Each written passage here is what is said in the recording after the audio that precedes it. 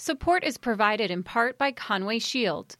Those who answer the call and risk it all for the safety and well-being of others deserve someone willing to give their all in return. Conway Shield is built on the shoulders of 3 service legacies. Customizing the nation's very best firefighting shields has expanded to providing the most effective technology, tools, and training for today's fire and law leaders. Learn more at conwayshield.com. On March 25, 1911, the Triangle Shirtwaist Company factory in New York City burned, tragically killing 146 workers. It is remembered as one of the most infamous incidents in American industrial history. The tragedy brought widespread attention to the dangerous sweatshop conditions of factories, spurred the creation of the FDNY's Bureau of Fire Prevention, and led to the development of a series of laws and regulations that better protected the safety of workers. But what has been curiously absent or understated from the Triangle Shirtwaist Fire narrative is a closer examination of firefighting efforts that took place that day, lessons regarding rescue of people who were trapped, a more detailed understanding of the leadership demonstrated in the wake of the event, and the legacy of the fire today, just to name a few topics. In this episode of the Leadership Under Fire Optimizing Human Performance podcast, we hope to contribute more broadly to the historical narrative of the Triangle Shirtwaist Factory fire. The depth of this conversation is made possible by the extensive research efforts employed by our guest in this episode, FDNY Lieutenant Matt Connor. Matt was appointed to the New York City Fire Department in 2005. He worked as a firefighter in Engine Company 222 and Ladder Company 124 in the Bedford-Stuyvesant and Bushwick neighborhoods of Brooklyn. He was promoted to the rank of lieutenant in 2020 and assigned to Battalion 37 in the 15th Division, again in Brooklyn. Matt has also served in the FDNY Bureau of Training as an instructor in the Water Management Program and as a performance coach for tactical workshops as part of the FDNY Mental Performance Initiative. Matt received his bachelor's from the University of Delaware in 2004. He's currently pursuing a master's at the Graduate Center, City University of New York, where he's completing his thesis on the Triangle Fire. Matt, welcome to the podcast. Hi, Patty. How are you? Thanks for having me. I mentioned a bit about your background in the intro, but do you mind sharing why you began researching the Triangle Fire and what was your aim for the research? Well, I sort of came to the Triangle Fire like most students who studied history in high school. The first time I ever heard of the fire was in Mr. Keene's senior history class. His tests tended to be easy, and I was able to get away with a nap during a lot of his classes. And I remember perking up when he was discussing this particular historical event. And it just, the sheer horror of it, and I was amazed at how tragic it was, and also the depth of how important it was in American history is something that I took away from that. And it wasn't for another 10 years where I sort of picked up on this topic. At that point, I was in graduate school at the Joseph S. Murphy Institute for Worker Education, but I was there studying as a new graduate student, and the centennial of this fire was about to happen the following year. So this is 2010 that I first sort of reinvigorated my interest in the fire from that initial exposure. And it was all in response to the preparations for the centennial. So there were a lot of things going on in the academic community and the New York City history community to commemorate the fire. And one of those events was a CUNY-wide academic conference. The name of the conference was Triangle Out of the Smoke and Flame, and it was a retrospective look at the fire and its historical importance over the last century. And my sort of piece of that pie was participating with a group of fire service professionals. And the question at hand for the panel was, could the Triangle Fire happen again today? This is in 2011. My argument at that time was that not only could the Triangle Fire happen again, it has happened again. And that was a discussion I had with the other individual on the panel who were taking another position based on the celebration of the reforms that took place. So what I was looking at was basically how the industrial conditions that created the fire and the lack of safety reforms, or safety practices rather, in the factory setting, those conditions were essentially, while they've been reformed in the United States and in places like New York City, in other places in the world, developing countries specifically, those protections are largely absent. There's a particular example of such a fire that actually happened in 2010. It's called the Hameen Corporation and that was actually a garment factory. So the Triangle Fire occurred in a garment factory. And it was a direct example 100 years later that the protections for industrial workers and manufacturers and laborers is a continued fight. And not that we shouldn't celebrate our victories, but we should also look to broaden our understanding of where those conditions exist elsewhere in the world, given the world economy. At this point, you're already a New York City firefighter. So talk about worlds colliding. Correct. So I joined the New York City Fire Department in 2005. So still a young firefighter and still learning my craft. But I also had an interest in history, both in understanding the world around me and also as something that could be applied to make myself better professionally in terms of performance. And so one of the things we do in the fire department, especially in New York City, is we look to past tragedies to learn from those tragedies. That's been, in terms of firefighter education, that's been an approach. So we study fatal fires where firefighters are killed.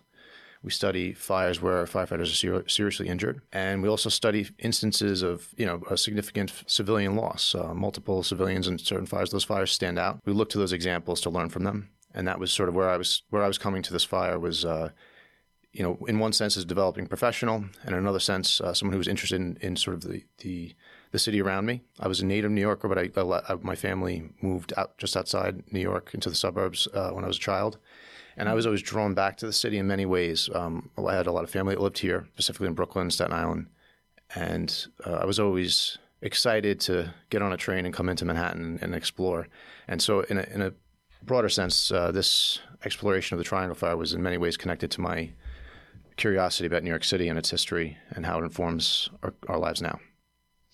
So you really spent a solid, I would say, decade studying this fire. And by early 2020, Leadership Under Fire held a retreat in Brooklyn, New York, and you hosted an in-person human performance case study of the Triangle Shirtwaist Fire, which brings us to this recording today. So do you want to briefly describe what the case study entailed and how it was received?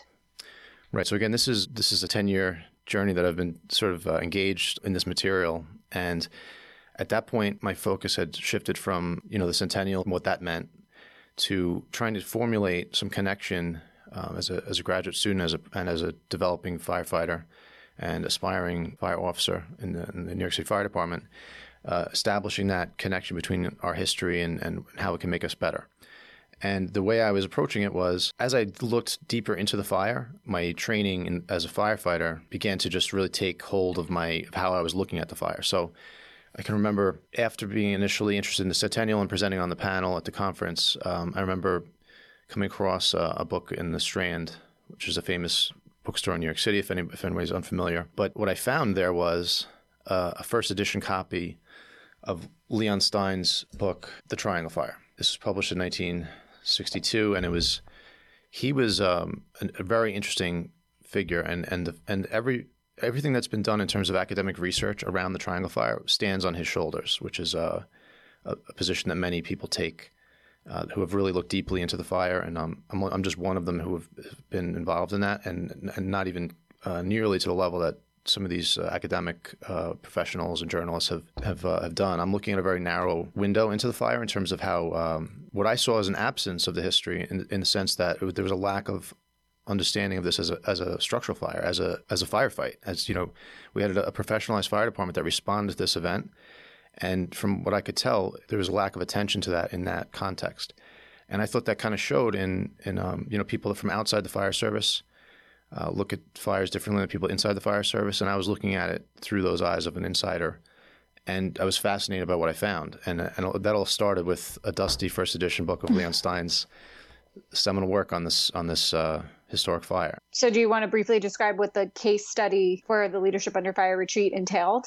Absolutely. So one of the exciting things about participating in the event for LUF was that we were going to be able to actually visit the site of the Triangle Fire. So when people hear about this fire, sometimes people assume that the building burned down because it was such a massive fire, and that's very connected to some of the elements of this fire. So the building itself is still standing. At the time it was constructed, it was named the Ash Building. It stands on Washington Place at the corner of Green Street, and that's just east of Washington Square Park. Now it's being used as an NYU facility for classrooms and labs and things like that.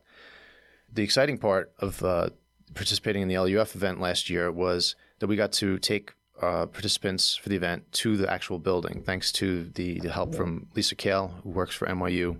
And we were afforded the opportunity to actually tour the building and walk the stairwells, see the floors where this fire actually took place, and see essentially history firsthand. And I thought that was a visceral experience for people that you could read about the fire, you could maybe watch a video.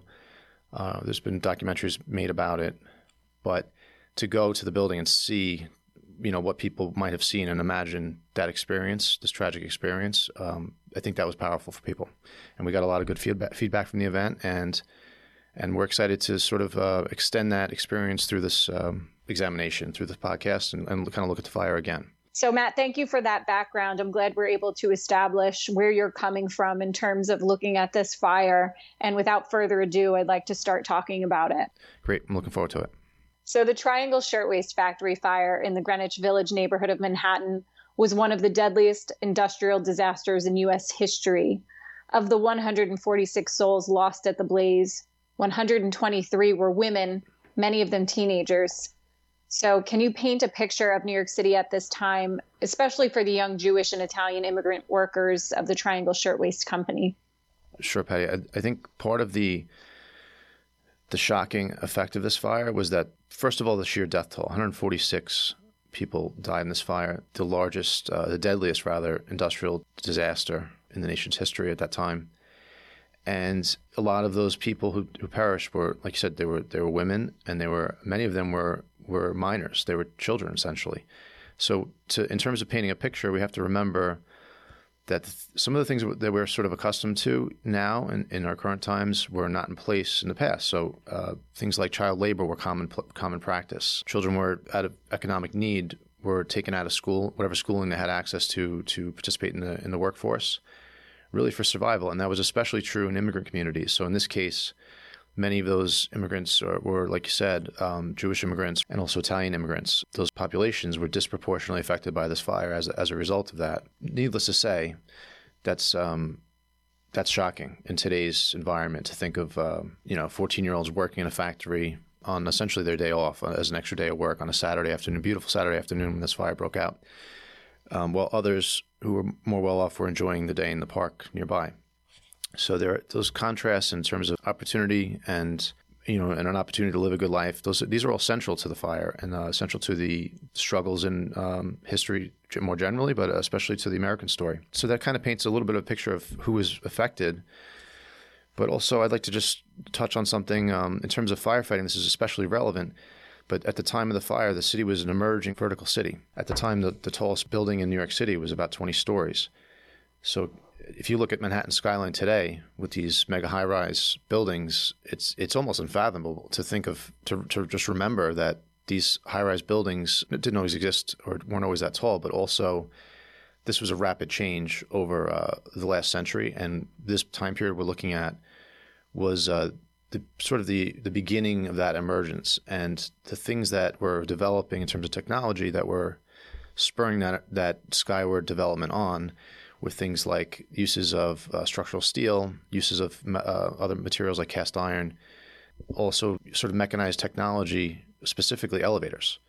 So all of these things allowed for skyward development of our urban landscape, and all of that was centralized on the island of Manhattan. And this was central to the Triangle Fire story. So we had industrial workers being placed in positions that were new. It was a new problem set.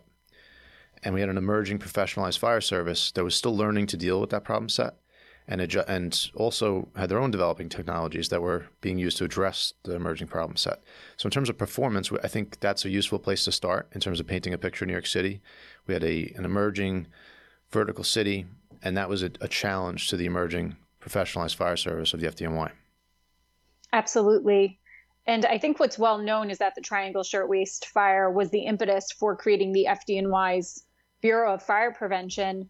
But after speaking with you prior to this recording, I learned that Chief Edward Croker had the foresight to lobby for control of certain fire prevention measures before this fire. So can you share some of the reforms he was lobbying for? Correct. That is correct. And so Chief Edward Croker is noted in some of the history that's written about this fire in his strategic vision that essentially would have prevented this fire in many ways had his warnings been heeded. And there was a particular fire that sort of brought attention to his strategic vision, and that was the High Street fire in Newark, New Jersey, which is a neighboring city for those unfamiliar.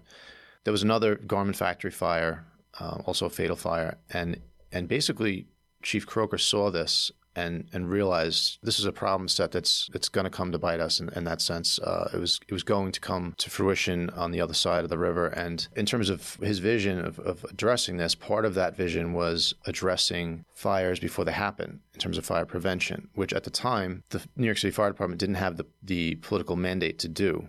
And part of his strategic importance for the fire service, for the fire department of the city of New York specifically, was that he seized the political moment after the tragedy of the Triangle Fire and achieved the political mandate to create fire prevention services as part of firefighting, as part of the FDNY, as a bureau, as separate from fire suppression, which is what it had been solely before that.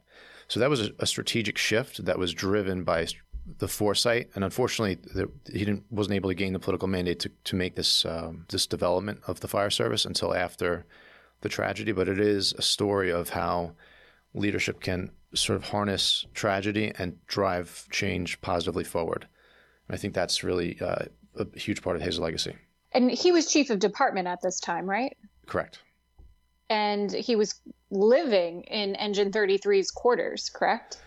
Correct. So Engine 33 is a beautiful firehouse in Manhattan, Great Jones Street, and it's the former quarters of the chief department, and it's an ornate building. It's worth a look. Even from the outside, it's beautiful. And people don't realize, too, now through labor, this is also part of the labor discussion, but firefighters have more humane working conditions now than they did at the time of the fire, and working hours and living conditions were very much tied to the firehouse themselves. So they were essentially living almost full-time in firehouses, up until the turn of the century, and those things started to develop from there onward. But the proximity of the leadership was people lived in the city. There wasn't this outward expansion to this, and there was no, the suburbs. This all came later. So people who were involved in the fire service were very much more connected immediately to their geographic neighborhoods.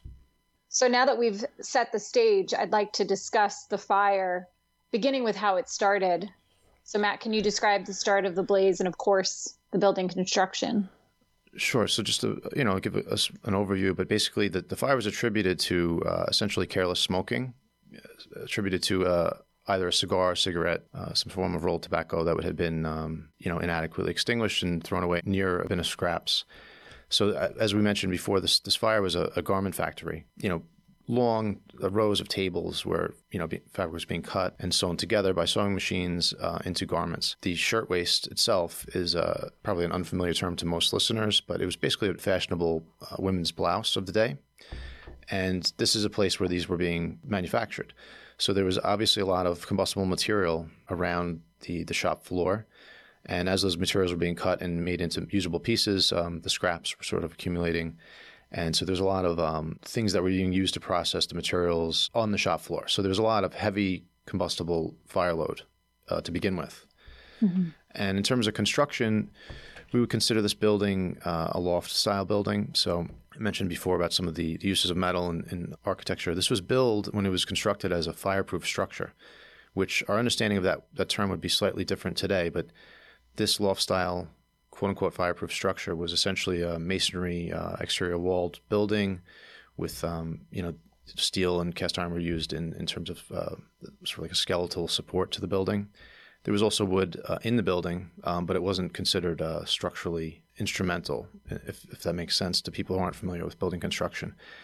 People consider this a fireproof building. Well, people assume, if it's fireproof, how could we have a fire like this? But what people have to understand about fireproof structures are the structures themselves are maybe not made of non-combustible materials. That doesn't prevent, obviously, the combustible materials from burning that are stored within them or used for ornamental or non-structural supports. That term fireproof can be a little misleading in terms of looking at historical fires. Definitely. Yeah. Is there anything else you want to add about the building or the blaze before we move forward?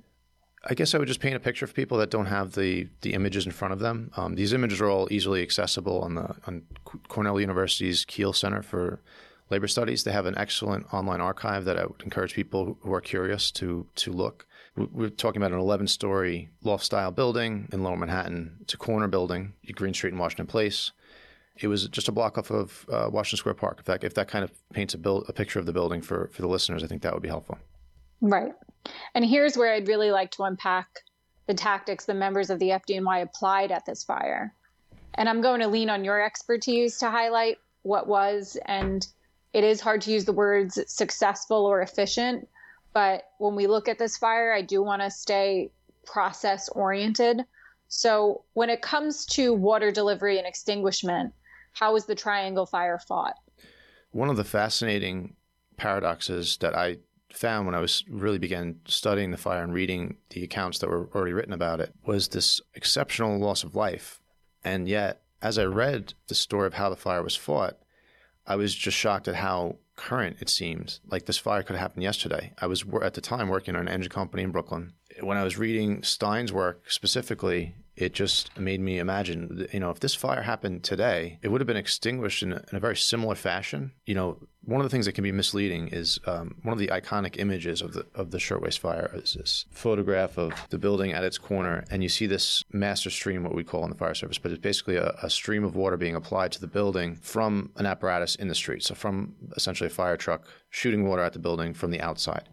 So, in the fire service, I kind of assumed wrongly that the fire was fought with exterior streams, which does happen. That we consider strategically as a defensive operation. The legacy of engine company operations in New York City are grounded in the aggressive interior attack. So that's the application of water at the seat of the fire from within the building. And that's the job of the engine companies in New York City, still to this day. What I didn't realize was really the heritage of my own occupation at the time as an engine company firefighter. And I hadn't realized that, for example, technologies such as standpipe systems were in place and used. And I didn't realize that was actually how the main body of fire was extinguished at this historic fire. There were master streams applied to the fire as alternative means of trying to calm victims who were threatening and actually jumping from upper floors. But the fire was put out with an aggressive interior attack, which for those in the fire service listening, it may be as shocking as, like I said, I was shocked when I sort of matched up the images I had in my head of this historic fire and the accounts of what happened. I was surprised by that. But what I felt as I was reading, that nobody had really looked deeply at the fire as a firefight, where fire service personnel were called to an alarm and dealt with this as a fire. And that's what I really wanted to get into. So I'll just break down some of the engine company operations that happened there. So one of the really important things that happened there was a new system of fire hydrants that were being used in New York City. It was called the high-pressure water system. And so the source of the water that was used to fight the fire was being drawn from this series of water mains. They were able to pressurize the water in the district where the fire was. So there were pumping stations on both the East River and the Hudson River that were connected to the system. So there was essentially an endless supply of water that could be pumped into this pressurized system of water pipes. And through the diversion of water at water mains, the water could be centralized to the location of the fire, creating high pressure at the hydrant at the location of the fire. So up to 125 psi, pounds per square inch. That was the measurement of the pressure of the water that was coming out of these hydrants. And these hydrants are no longer in service, but you could still find them. So if anybody's particularly interested in this side of the history of the fire, if you're exploring New York City and you see a fire hydrant that looks a lot fatter, a lot larger, the barrel of it, that's a high-pressure hydrant. They're no longer in service, but they're still out there. So that could be a fun find if somebody wants to do a fire hydrant scavenger hunt. Matt, I have a quick question about them. Like, what years are we talking about them being in service? Because this fire is 1911. So how long had they been in place prior to this? It was a new system. So I believe they began installing them in 1908, but they were very new. So this is 1911 is the fire. This is the decade preceding with the planning and the development and installation of these hydrants. So essentially, it's just a few years before the fire. So this was one of the first large-scale demonstrations of their ability to deliver water to the site of the fire. So when you're thinking about the emergence of this vertical city, were these fire hydrants being put in place in response to that, you think? Was this part of the forethought of the leadership at the time? It was. And it's actually one of the things that some of the historians that have dealt with the fire, for example, David Von Driel wrote a book about the Triangle Fire. And there are a lot of detailed accounts of sort of these things that I'm talking about in terms of how the fire was fought. But some of the things that get lost in translation are some of these firefighting aspects of water delivery, for example. And he frames things in terms of social history. So he's thinking of things in terms of the spirit of the age of the progressives. And we're sort of at the end of the Gilded Age, if you're into historical eras. And there's an argument, there's a school of thought in history circles that there's what's called a long progressive era. So that basically the progressive ideals, there are examples of them that go farther back in time than is traditionally observed. So I think the fire service is actually an example of that, in the sense that many of the things like, first of all, the development of municipal fire service and the expansion of that with the incorporation of the greater city of New York, and essentially the birth of the FDNY as we know it, those kinds of things happen before the progressive era begins. And the investment in, for example, water delivery infrastructure, this all happens again before what's traditionally known as the progressive era.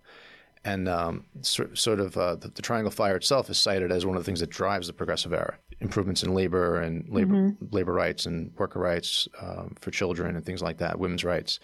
But some of the fire service elements of this story predate the fire. So I think that's very interesting for people that are very interested into the historical eras that are involved in this time period. It's a very interesting time for me. The history of the FDNY, it's really sort of our formative years. So in terms of water delivery, the high-pressure water system was basically a way of getting water to the fire area and pressurizing, in this case, a standpipe building. So they were putting water directly from the street into a building, which might sound mundane to somebody that's not familiar with some firefighting history, but essentially we're dealing with horse-drawn steam pumpers at this time period. So in terms of pumping water, it was a very significant development of technology in the sense that we used to drag pumps that were imported from Europe with literal horsepower to the scenes of fires, and some of these original ones were hand pumped with literal manpower. Right. So they were able to get enough pressure out of the hydrant itself directly from the water mains. Although there were pumps from, like I said, from the rivers that augmented this system, they were able to basically use remote pumping to pressurize the water and go and bring water directly from the street into the building. This sort of experimental system that was being employed at the Triangle Fire was quite notable. That's a really important historical point in terms of how the fire was fought. And it allowed engine companies to stretch hose lines from the stairwells. There were two stairwells in this building. One was on the Washington Place side of the building. The other was on the Green Street side of the building. And so one of the first arriving engines, Engine 72, from what I've read, it seems that they were dedicated to connecting the water from the high pressure system into the building. And then Engine Company 18, which is now Squad 18, they had a hand line off a standpipe. And then Engine Company 33, you mentioned the quarters of Great Jones Street earlier. Engine Company 33 also had a hose line that was connected to this standpipe system. And those two hose lines put out what was described as a fire that completely had engulfed the eighth floor entirely. So the 8th floor of this building was completely controlled by fire on arrival, and it was extinguished within 20 to 30 minutes by the accounts that are available. So even by today's standards, if there are any incident commanders out there listening, I'm not one, but I imagine that would still be impressive. And as someone who's worked in an engine company, this volume of fire, this amount of fire that was put out with hand lines would be considered, a solid accomplishment. It's to not be driven to a defensive posture in a fire like this by the volume of fire and to be able to aggressively attack from the interior. It's notable. Absolutely. That's not lost on me. I have a really in the weeds question for you that we might not need to keep, but I'm just wondering myself, like, in terms of the hose stretch and being in the stairwell, were there any parallels to what is currently done today that you know of, or was that something? There were a lot of parallels. There's a whole background to the development of fire hose that's a separate discussion, but these things have all been evolving over the last century as well. By today's standard operating procedures, those hand lines would have been attacking from the same stairwell as opposed to both stairwells. So typically, like I said, the term fireproof is a little bit a broad term here, but in today's fireproof buildings, the standpipe would be utilized in a particular stairway that would be designated what we'd call an attack stairwell.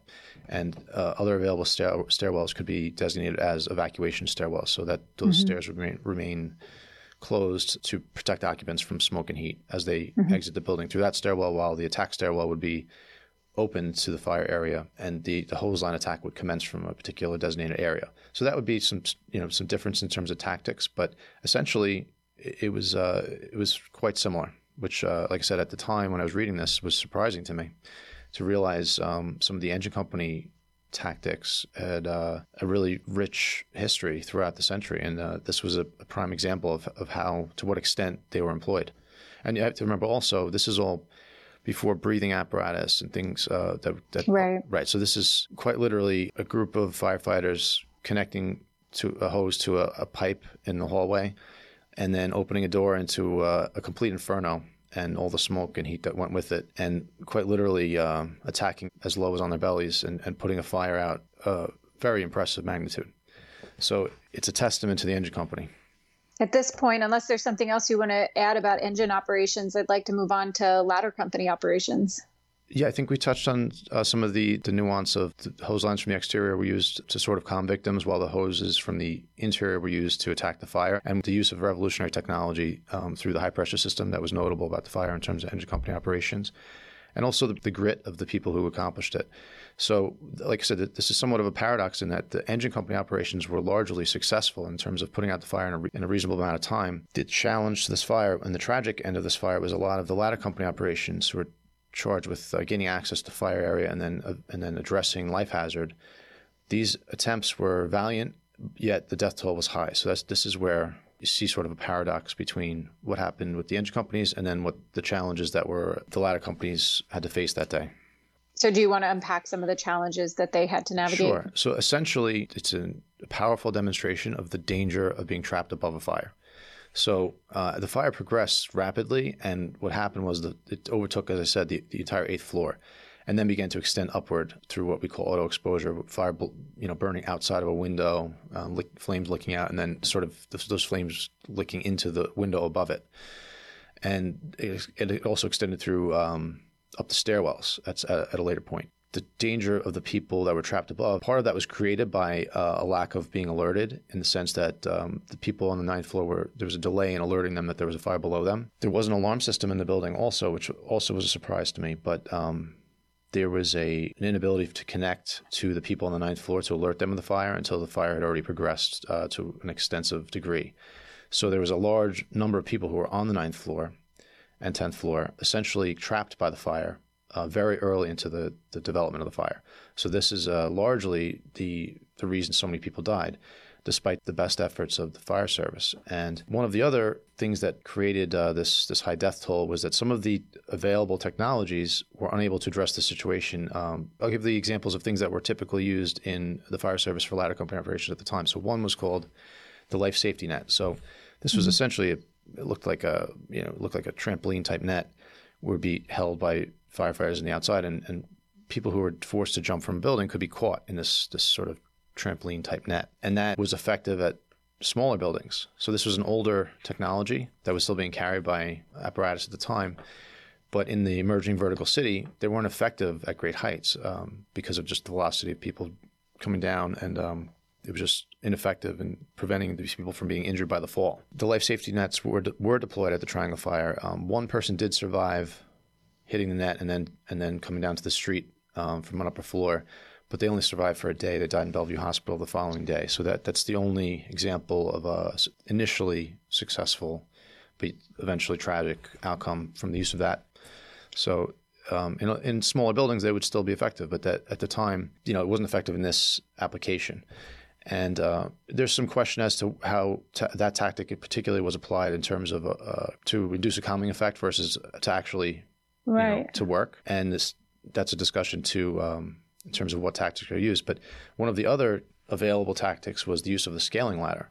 So there was a particular ladder that could be basically you'd go below the fire, climb out a window, and stick a ladder with a hook on the end of it to the window sill above you, and then climb the exterior of the building and enter the floor above. Those were also brought off rigs at this fire, but the fire progressed so rapidly that essentially there was nowhere to deploy the scaling ladder, because when the 8th floor became completely engulfed in flames, there was no access on the 8th floor to get to the 9th floor. That's where people were showing up in great numbers trapped. I should also mention one of the reasons all these people were trapped on the 9th and 10th floors were the fire escapes. There were fire escapes in this building. They emptied out into a shaft behind the exterior walls on that corner, so on the back side of the building. And the construction of the fire escape was such that it became unstable and failed during the fire with people on it. So people fell to their deaths from the fire escape itself. But that just exacerbated the life hazard that was showing at windows on the 9th floor and 10th floor from the street side. So the life safety net was one of those things that was applied in this case unsuccessfully to try to address that. The scaling ladders were essentially deemed useless by the volume of the fire, in the sense that there was nowhere to get the ladder out the window to get above the fire. So those were two things. And there was also ladder 20 was quoted also nearby, and they were able to raise what would be considered, it was a mechanically raised ladder. So it was an antecedent of what we call an aerial ladder today, which are now powered hydraulically. And we also have what are called tower ladder apparatus in New York City. Essentially, it's a boom.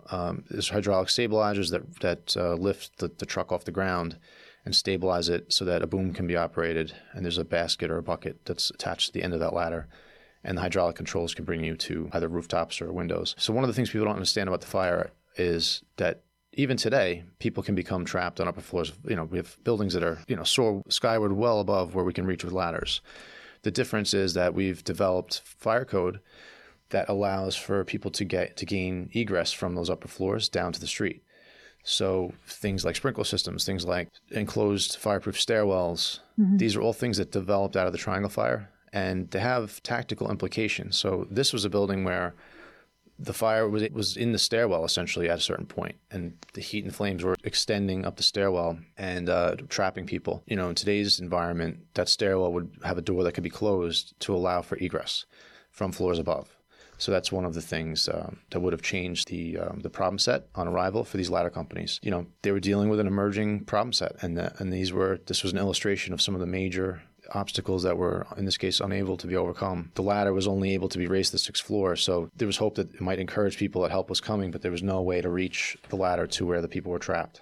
Were there any other tools used at this fire that have implications on FDNY tactics today? The use of forced entry tools. So one of the criticisms that was observed in some of the things I read in the history was there was an onlooker there was a large crowd gathering watching this tragedy unfold.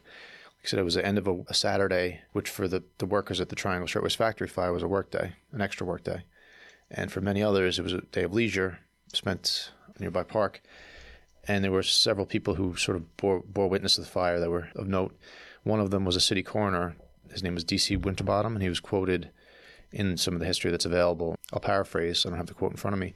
But he basically said, had the firemen only brought axes to the fire, people could have been saved, which just sounded, to me as I read it, it just sounded inaccurate on its face. So it was just something that was probably just repeated in the sort of the muckraking periodicals of the day, and it found its way into the histories, I believe, because people don't understand the firefighting aspect, which is kind of where this is all my efforts have been focused on. If somebody could read a criticism like that, and if they don't understand how this fire played out, they might assume that was a valid critique. And one of the things I'm trying to find out is exactly what kind of hand tools the firefighters had available, or which ones were on scene. There's an evolution it's a widely used tool and there's different versions of the tool, but we call it a Halligan tool.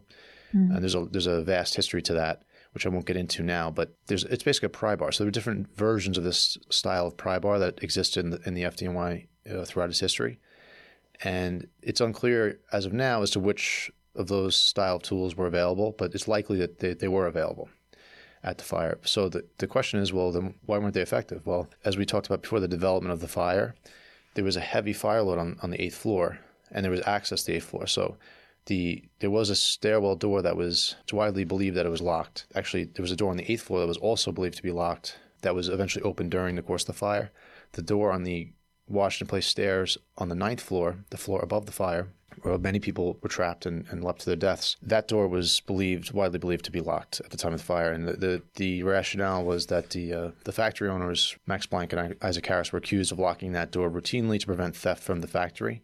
And the accusation was that those doors were locked during the fire, which prevented egress for people trying to escape the fire. And it became an issue. They were eventually acquitted in a criminal trial, but the history seems to consider that locked door on the 9th floor to be a historical fact, regardless of the results of the trial. But in terms of firefighting, why it's important is if that door was locked, obviously gaining access to that door into the stairwell would have potentially helped the people who were trapped there. But the criticism where it falls short is that that was on the floor above the fire, and the problem was the fire needed to be extinguished before the firefighters could get to the 9th floor to open that door. Another, just while we're there, another thing that came out later in the fire code was the doors to the shop floor, as designed at the Ash building, they open inward to the shop floor. So what happens in an emergency when people want to get out, they flock to the doors, and then they open the doors to get out. But as the crowd formed behind the people at the door, there becomes more pressure on that door. And when it opens inward to the shop floor, all these people are trying to get to the door and pushing to get out. So the door was unable to be unopened, and even in the unlocked position. So that's something that has changed in the fire code for buildings of a certain occupancy type and square footage. Those doors have to open outward from the point of origin outward to egress. So it's something that would be now a different scenario. So there are some things I'm still curious about in terms of what tools were on scene as it relates to the fire floor. So I'll touch on this real quick. So most people see a fire escape and they see, well, that's a way out of a fire. Firefighters see a fire escape and they say a way into the fire, or a way into the floor above the fire. So it's a difference of perspective that might be hard to understand for some people.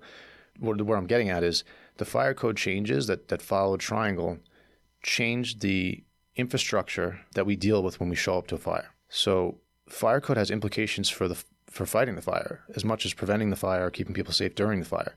They change the landscape. They change what we have available to work with when we get there. So the things like the width of fire escapes, which were eventually expanded to create easier paths of egress, things like how they're secured and keeping them sturdy and held up during fires for the duration of the firefight, things like the width of stairwells, the swing of doors. Those things are all fire code issues and really more specifically relate to egress. But for the fire service personnel that respond to fires, they shape the fire ground that we deal with, which also shape the tactics we can match to tackle a problem set. All of this to me right now is just kind of making me think about the mindset of the firefighters responding to the fire, because we're talking about this transitional period where they might have familiar tactics that they're trying to apply to this new problem set in real time. And I want to talk more about that perspective and maybe the stress they were under in a little bit, but want to continue talking about the fire and civilian rescues. Yeah, I think one, maybe this will help us transition also, but I think one of the things that has been the focus of my research is the use of adjoining buildings to effect rescue. I was curious about the heritage of this particular aspect of our preparation phase and planning. So today it would be routine to use adjoining structures to access, for example, the rooftop of the building of a structural fire where the fire was. And if there were horizontal access from one building to another, that would be another consideration. And one thing I learned, and hadn't come across it in any of the research or histories that have been written, one thing I learned at last year's LUF event when we toured the building was, as it stands today, there is a horizontal access from the adjoining building to a stairwell that then adjoins the then Ash building, now Brown building, NYU's building. So I'm still researching whether that was original in its design, but it has implications in terms of potential for rescue efforts that didn't play into what happened that day. But as I try to backtrack and look at how some of these things developed in the history of our procedures, that's a question that's of interest to me. And another factor in terms of egress, just before we get into some of the civilian efforts that took place in this fire, there was one of the ways that life hazard was successfully addressed was through the use of elevators. So I don't know if now would be a good time to touch on that. Absolutely. I think this is a great segue because we've been peppering in, the term civilian rescues, but I think at this point It would be good to discuss them because they played such a significant role in rescue efforts. They did. And so I think if we could start with, there were two major efforts here that affected a positive outcome. So One of them was launched by the elevator operators of the day in the fire building, and then the other effort was made from the adjoining building and from rooftop to rooftop. So let's talk about the elevators first, if that works. Yeah, absolutely. So the elevator that day, on the day of the fire, was manned by a man named Joseph Zito and Gaspar, forgive my pronunciation, Mortellaro. These gentlemen were sort of wrapping up their workday. This fire broke out at the end of the workday, and when they were alerted that there was a fire, they immediately proceeded to the reported floor of the fire, the 8th floor, and were able to successfully evacuate a number of people in the elevator car. This is going on simultaneously with people self-evacuating on the fire escape before it collapsed and down one of the 2 stairwells. But basically, one of the stairwells had clear access, and people were self-evacuating down the staircase on the Green Street side of the building. Now, the elevator operators bravely were trying to assist the people who were working on the 8th floor from, to leave there, and they were ferrying people down. They went to the 8th floor, also to the 12th floor where the corporate offices were, where the factory owners were actually present. There was efforts to reach those 2 places. Where this effort became really significant in terms of bravery and civilian performance in the face of unfathomable stress and really life or death gravity. They were proceeding with the elevator as the fire progressed in the 8th floor and overtook the entire 8th floor and exposed the stairwells where people were really becoming trapped. And after the fire escape had collapsed in the rear of the building, and while some of the tactics that were routine in lower-rise buildings were sort of unsuccessfully playing out in the street, these 2 gentlemen proceeded and made repeated trips to the 9th floor, the floor above the fire where all these people were trapped, and were able to get, it's unclear as to the number, but they were able to make successive trips to the 9th floor as the fire really burned out of control, and were able to ferry people down. The last trip they made, it became so untenable that the last people that weren't able to fit in the car would end up jumping into the shaft following that elevator down. Wow. So they hung in there until the end, until there was really no more access. I think that was a case of quote-unquote regular civilians doing extraordinary things under extreme stress and successfully. And also to tie in tactically, so just so people understand, in high-rise buildings now, the fire service routinely would use elevators to gain access to upper floors, but procedurally, we would never take an elevator to a floor where there was an active fire going on. It's considered a completely unsafe act. So these gentlemen were really, sticking their necks out when they did what they did. This was really an elevated level of stepping up to the plate in terms of, just looking out for fellow humanity. And these guys really put themselves in dire straits here. But it's an example of how important elevators can be in a vertical city to facilitate the transfer of equipment, transfer of personnel to effect rescue through safer means than bringing the elevator to the fire floor. But it's worth noting as a historical antecedent to the use of elevators in firefighting. And in terms of performance, it's interesting that people will perform to the level of their training, and that's something we talk about in training in the fire service. But we have to remember these people may not have been expert rescuers, but they were expert elevator operators. So what they were able to do is to apply, under high levels of stress, they were able to apply what they know to problems that they were familiar with to an extent. And they were able to do it and think quickly and decisively and achieve a positive outcome. And that was in large part due to their routine. And that's something we talk about in performance coaching and things like that. So it's interesting. It's an interesting micro case study within the Triangle Fire. It's an interesting example of playing to the strengths of your routines and how performance can be optimized through those routines under extreme duress. To that point, and the point you made earlier about the use of adjoining buildings, there was another civilian who played a key role in civilian rescues that day. Do you want to talk about the law professor, Frank Sommer? Sure. So, as a firefighter, we pre-operational plan rescues all the time, potential hypothetical situations where we potentially may act and do these things that would be considered extraordinary for civilians. So it was exciting to read some of this stuff. And aside from the elevator operations, the other most dramatic rescue that was made was affected by this gentleman, Frank Summers, who was a retired Essex County sheriff. And he was working in the adjoining building, which was he was teaching at NYU's law school. He was teaching a college class, and this fire broke out in the building next door, the adjoining building. Meaning, when I say adjoining, meaning that it shared a common wall, and the roof line was roughly in line with the adjoining roof. So the building's connected in a sense. So He's in a separate building. He's next door. They hear the commotion. The students they go to a window and they see all this tragedy unfolding before their eyes. Being a retired Essex County Sheriff, he sprung into action. And he, I guess, had some familiarity with the building or made some assumptions based on whatever he had observed and led a group of students to the rooftop of the building on Washington Place that was connected to the Ash building. And what they found when they got up to the rooftop was that the roofs were slightly uneven. There was a difference in height, but they found a painter's ladder on their roof, and they were able to, lay the painter's ladder over the side of their rooftop, and which gave them access to the roof of the Ash building. And then they were able to proceed over a skylight, which was above the 10th floor of the Ash building.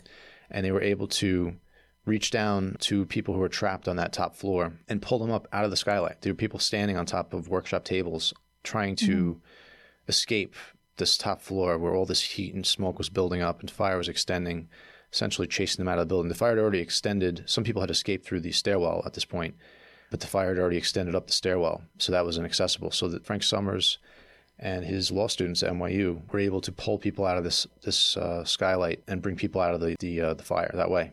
Some of them coming out literally with their hair singed and clothing burnt. The timing of it and the decisiveness of his actions and his students' actions were also notable. And procedurally, for me, looking into this historically, it really brought out the importance of sort of examining and kind of trying to get into this heritage of how we used adjoining buildings. And it's complicated historically because firefighting is often taught through the oral tradition. It's a half century after the Triangle Fire that some of our procedural knowledge has been consolidated into documents that we now number the thousands of pages of things that we're tasked with studying to cover all the different technologies that we use and all the different complex systems that we interact with in a complex urban setting like New York City. So I was fascinated by the fact that procedurally this would be very familiar in terms of tenement firefighting, which is really where our procedures are really born out of the tenement districts and expanded from there. That was really the birthplace of our procedural documents in the FDNY, and some of the foundational texts are related to buildings like tenements. And the use of adjoining buildings is directly addressed in these sort of seminal documents. So my question as a researcher was, some of it was grounded in, was this part of the skill set or the knowledge set of the firefighters who responded that day, or was this something that emerged over time?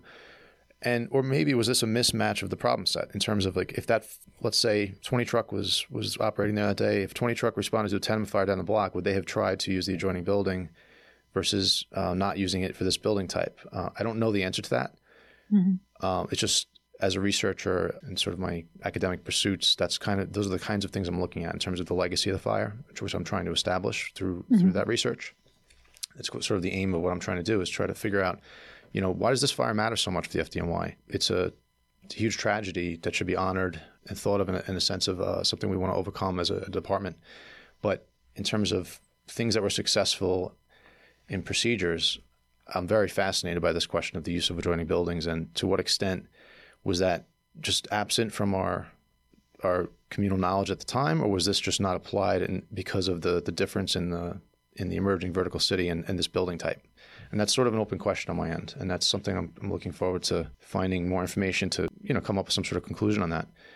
But I think it's, in terms of performance, that's very relevant even today. So understanding our problem set and applying the correct tactics and pre-operational planning related to that, that's all part of optimizing performance on the fire ground. You mentioned that there was a crowd forming outside of the building. So I have to assume the members were already under a tremendous amount of stress trying to contain the fire and rescue victims, but all while having eyes on them must have added to the stress. I have to imagine, like, you being a firefighter, have experienced something similar to this. What can you imagine the level of stress was like for people operating at the fire? I can attest to the pressure of crowds. I'm stretching it to say I pulled up on a scene of this magnitude, especially one with anywhere near this amount of life hazard, but I can relate to it in the sense that these things are, when you arrive there, people are calling for help, and you're there to help, and you have to execute or else, right? So the level of pressure, there's no level of pressure higher than that. Quite literally, sometimes it's do or die for the people who are executing things like successfully. Sometimes there's you're putting your own safety at risk. So that's the commitment you make when you sign up to become a first responder. And, the magnitude of this fire and the magnitude of the crowd forming and having eyes on them, and also the sheer number of people that needed immediate help, I can only imagine how that would have felt. But one thing to kind of think about is when people are trained to deal with these emergencies, they become they become very task oriented. And that's part of what allows them to do their job. When they have available tactics that can help the situation, typically the professional they focus on their job, and that's how the rescues are made. But as opposed to a crowd of onlookers who are really just trying to make sense of what they're seeing and are understandably upset by what they're seeing, but they're gonna ramp up that sense of anxiety if you're too attuned to that. People don't understand what you're doing and why you're doing it as a first responder. So there's an element of that to it. People will tell you what they think you should be doing sometimes, which is sometimes funny. I only laugh because of the similarity or the similar experience that I had as a reporter. Nobody thanks a reporter. Right. And while you mentioned the reporting aspect, there's I know we're kind of talking about the stress levels, but one example of reporters or journalists are very much part of the Triangle story, and one such reporter was a man named William Gunn Shepard, who was a journalist, and he happened to also witness this fire and bear witness to the fire, and ended up in a phone booth across the street and narrating this fire to his editor as it unfolded. Mm-hmm. So I would imagine that would have been a stressful moment for a journalist, but also a chance to really do service to the history of the fire and to be able to share the true story of what happened with the readership under extreme circumstances, watching people literally jump to their deaths in front of them. The same held true for the first responders. People were trying to apply tactics to effect rescue.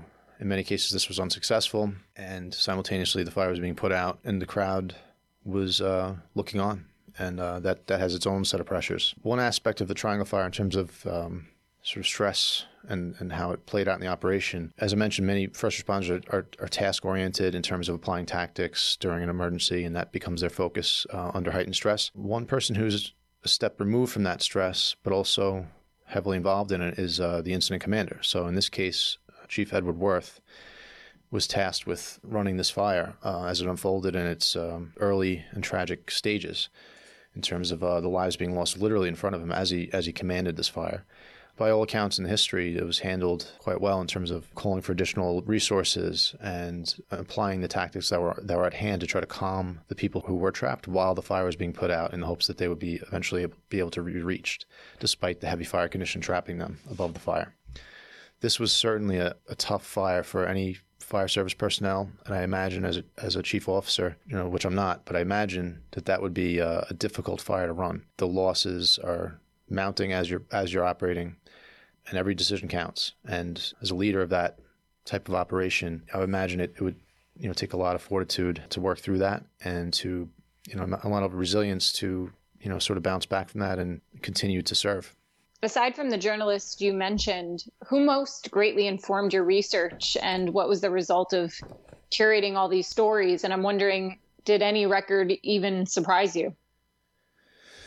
So I would have to say, and I mentioned this earlier, but the narrative of the Triangle Fire really stands on the shoulders of Leon Stein. And I kind of had that surprising encounter with just by chance, find a first edition copy of his work.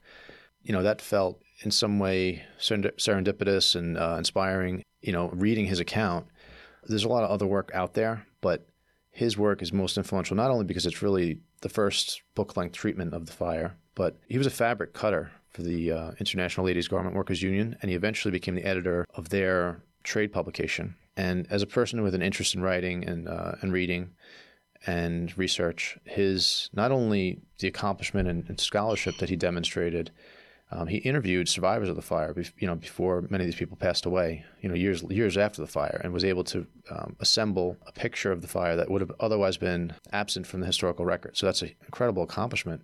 But not only did he do that, but he did it with such style, such literary style.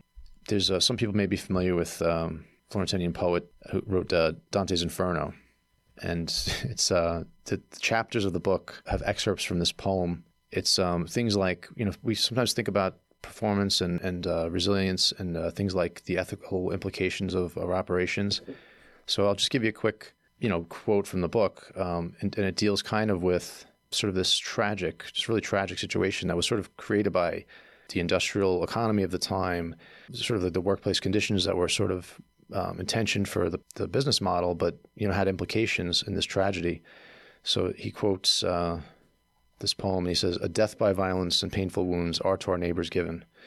And so to frame violence in such a way, I think it brings this human drama back to, on a cultural level, it brings it to a level that we can understand, in terms of storytelling, in terms of how we understand tragedy, how we understand things that are timeless. And I think that was one of his greatest accomplishments. It's something that stuck with me as I researched. Absolutely. It sounds like you did such extensive research, and it shows in the level of detail you're able to describe this fire, this historic event that everybody knows so well for, like we discussed, maybe labor laws and then the Bureau of Fire Prevention. But thank you, Patty. And I'm my interest is sort of narrow in this, and I'm trying to really explore the fire department's heritage from this fire. But people that are really interested in the story, it's much better told by others. So if you thought I did an okay job, I appreciate that. But I encourage people to really take a look at specifically Leon Stein's The Triangle Fire. There's a centennial edition out there that gives you some historical context. And, I would start there. And if you catch the bug like I did, then you can work your way through the other books. And you can, if people are interested, you can come visit the site of the Triangle Fire and see the building yourself. And there's an effort, a grassroots effort to memorialize the great loss that happened there. There's a ceremony every year. The fire department plays a part in that ceremony. And there's an effort to construct a permanent memorial to those lost in the Triangle Shirtwaist Factory fire. And I'm excited to see that come to fruition. It's an important historical site for many different people, for many different reasons. This is a real touchstone for American history, New York City history, and certainly New York City fire history. Before we wrap up, I wanted to ask you about that FDNY ceremony that I think it's Ladder 20 takes part in every year to commemorate this fire. So can you describe that ceremony for our listeners? Sure. Every year there's a ceremony to commemorate the Triangle Dead. The fire department plays a sort of central part in that ceremony, in that the fire apparatus, the ladder company who responded the day of the fire, reenacts their efforts to reach those trapped above the fire, and they raise their ladder in salute to those who were lost. And it's a reminder for our current fire service members, FDNY and elsewhere, that we always need to aspire to our mission, and that's to protect life primarily. It's done by, continued efforts, developments of technology and the application of such technologies, understanding our history and understanding, what's come before us and how we can learn from the past to apply to the next fire. That's a reminder to me personally. But as far as the ceremony goes, it's a beautiful ceremony, and there's a firefighter who rings a bell to commemorate each person who died, and the names are read of the people who passed away. People may be familiar with that sort of similar experience in terms of commemorating the victims of September 11th. It's a similar styled ceremony in that sense. There are roses that are laid out on the sidewalk where many people fell to their deaths to commemorate the Triangle Dead. Some of the activists that have sort of coalesced around this commemoration also have constructed shirtwaists. The garments are actually walked down the street and assembled in front of the building. It's a very visual ceremony. People come and speak as well. But to me, the most powerful elements of the ceremony are the visual aspects and those symbolic acts. So that happens every year. March 25th, 1911 was the fire, just to remind everybody. So every March 25th, there's a ceremony there, and it's worth, if you're in New York City, it's worth seeing for yourself. Lastly, I have to ask, what do you want people to take away from looking at history with an emphasis on what we like to call the human factors at Leadership Under Fire? I think the emphasis that I would place on it is people are capable of amazing things. You look at these elevator operators that, effected these rescues, these young students that pulled people out of a burning building from an adjoining rooftop. And then professionally, these firefighters who got on their bellies and literally crawled into the seat of this fire and put this fire out with no assistance of very little protection from the heat, no respiratory protection, nothing but water and the gumption to do it. That's inspiring to me. We have a lot of advantages now in some senses in terms of technology. It was a gritty operation. There's obviously a tragic thing that we have to acknowledge, but also there were some hidden wins here for me in terms of looking at the history. It seemed to be flat out a tragedy in the sense of operationally the significant loss of life. It's easy to dismiss this as a failure, but when you really look into the nuance of how the fire was approached, with a little bit of insight into how those things play out, you can see how, in many ways, this was a proving ground for some of the things that we still use today. It's a testament to the aggressive interior fire attack, which is, to me, the biggest takeaway. This has been so great, Matt. I want to say thank you for taking the time to be with me today. And I would like to bring you back on the show in the future for another historical human performance episode, if that's all right. Patty, that would be great. I'd be excited to partake. And this is just one example in terms of case study of a rich tapestry of history in New York City and elsewhere that can inform our performance in the future. So thank you so much for having me.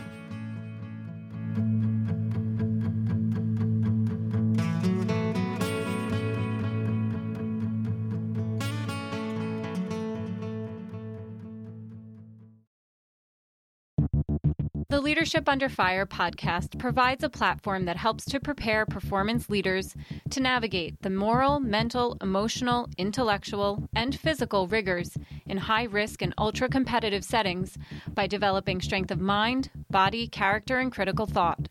For more on this, visit leadershipunderfire.com.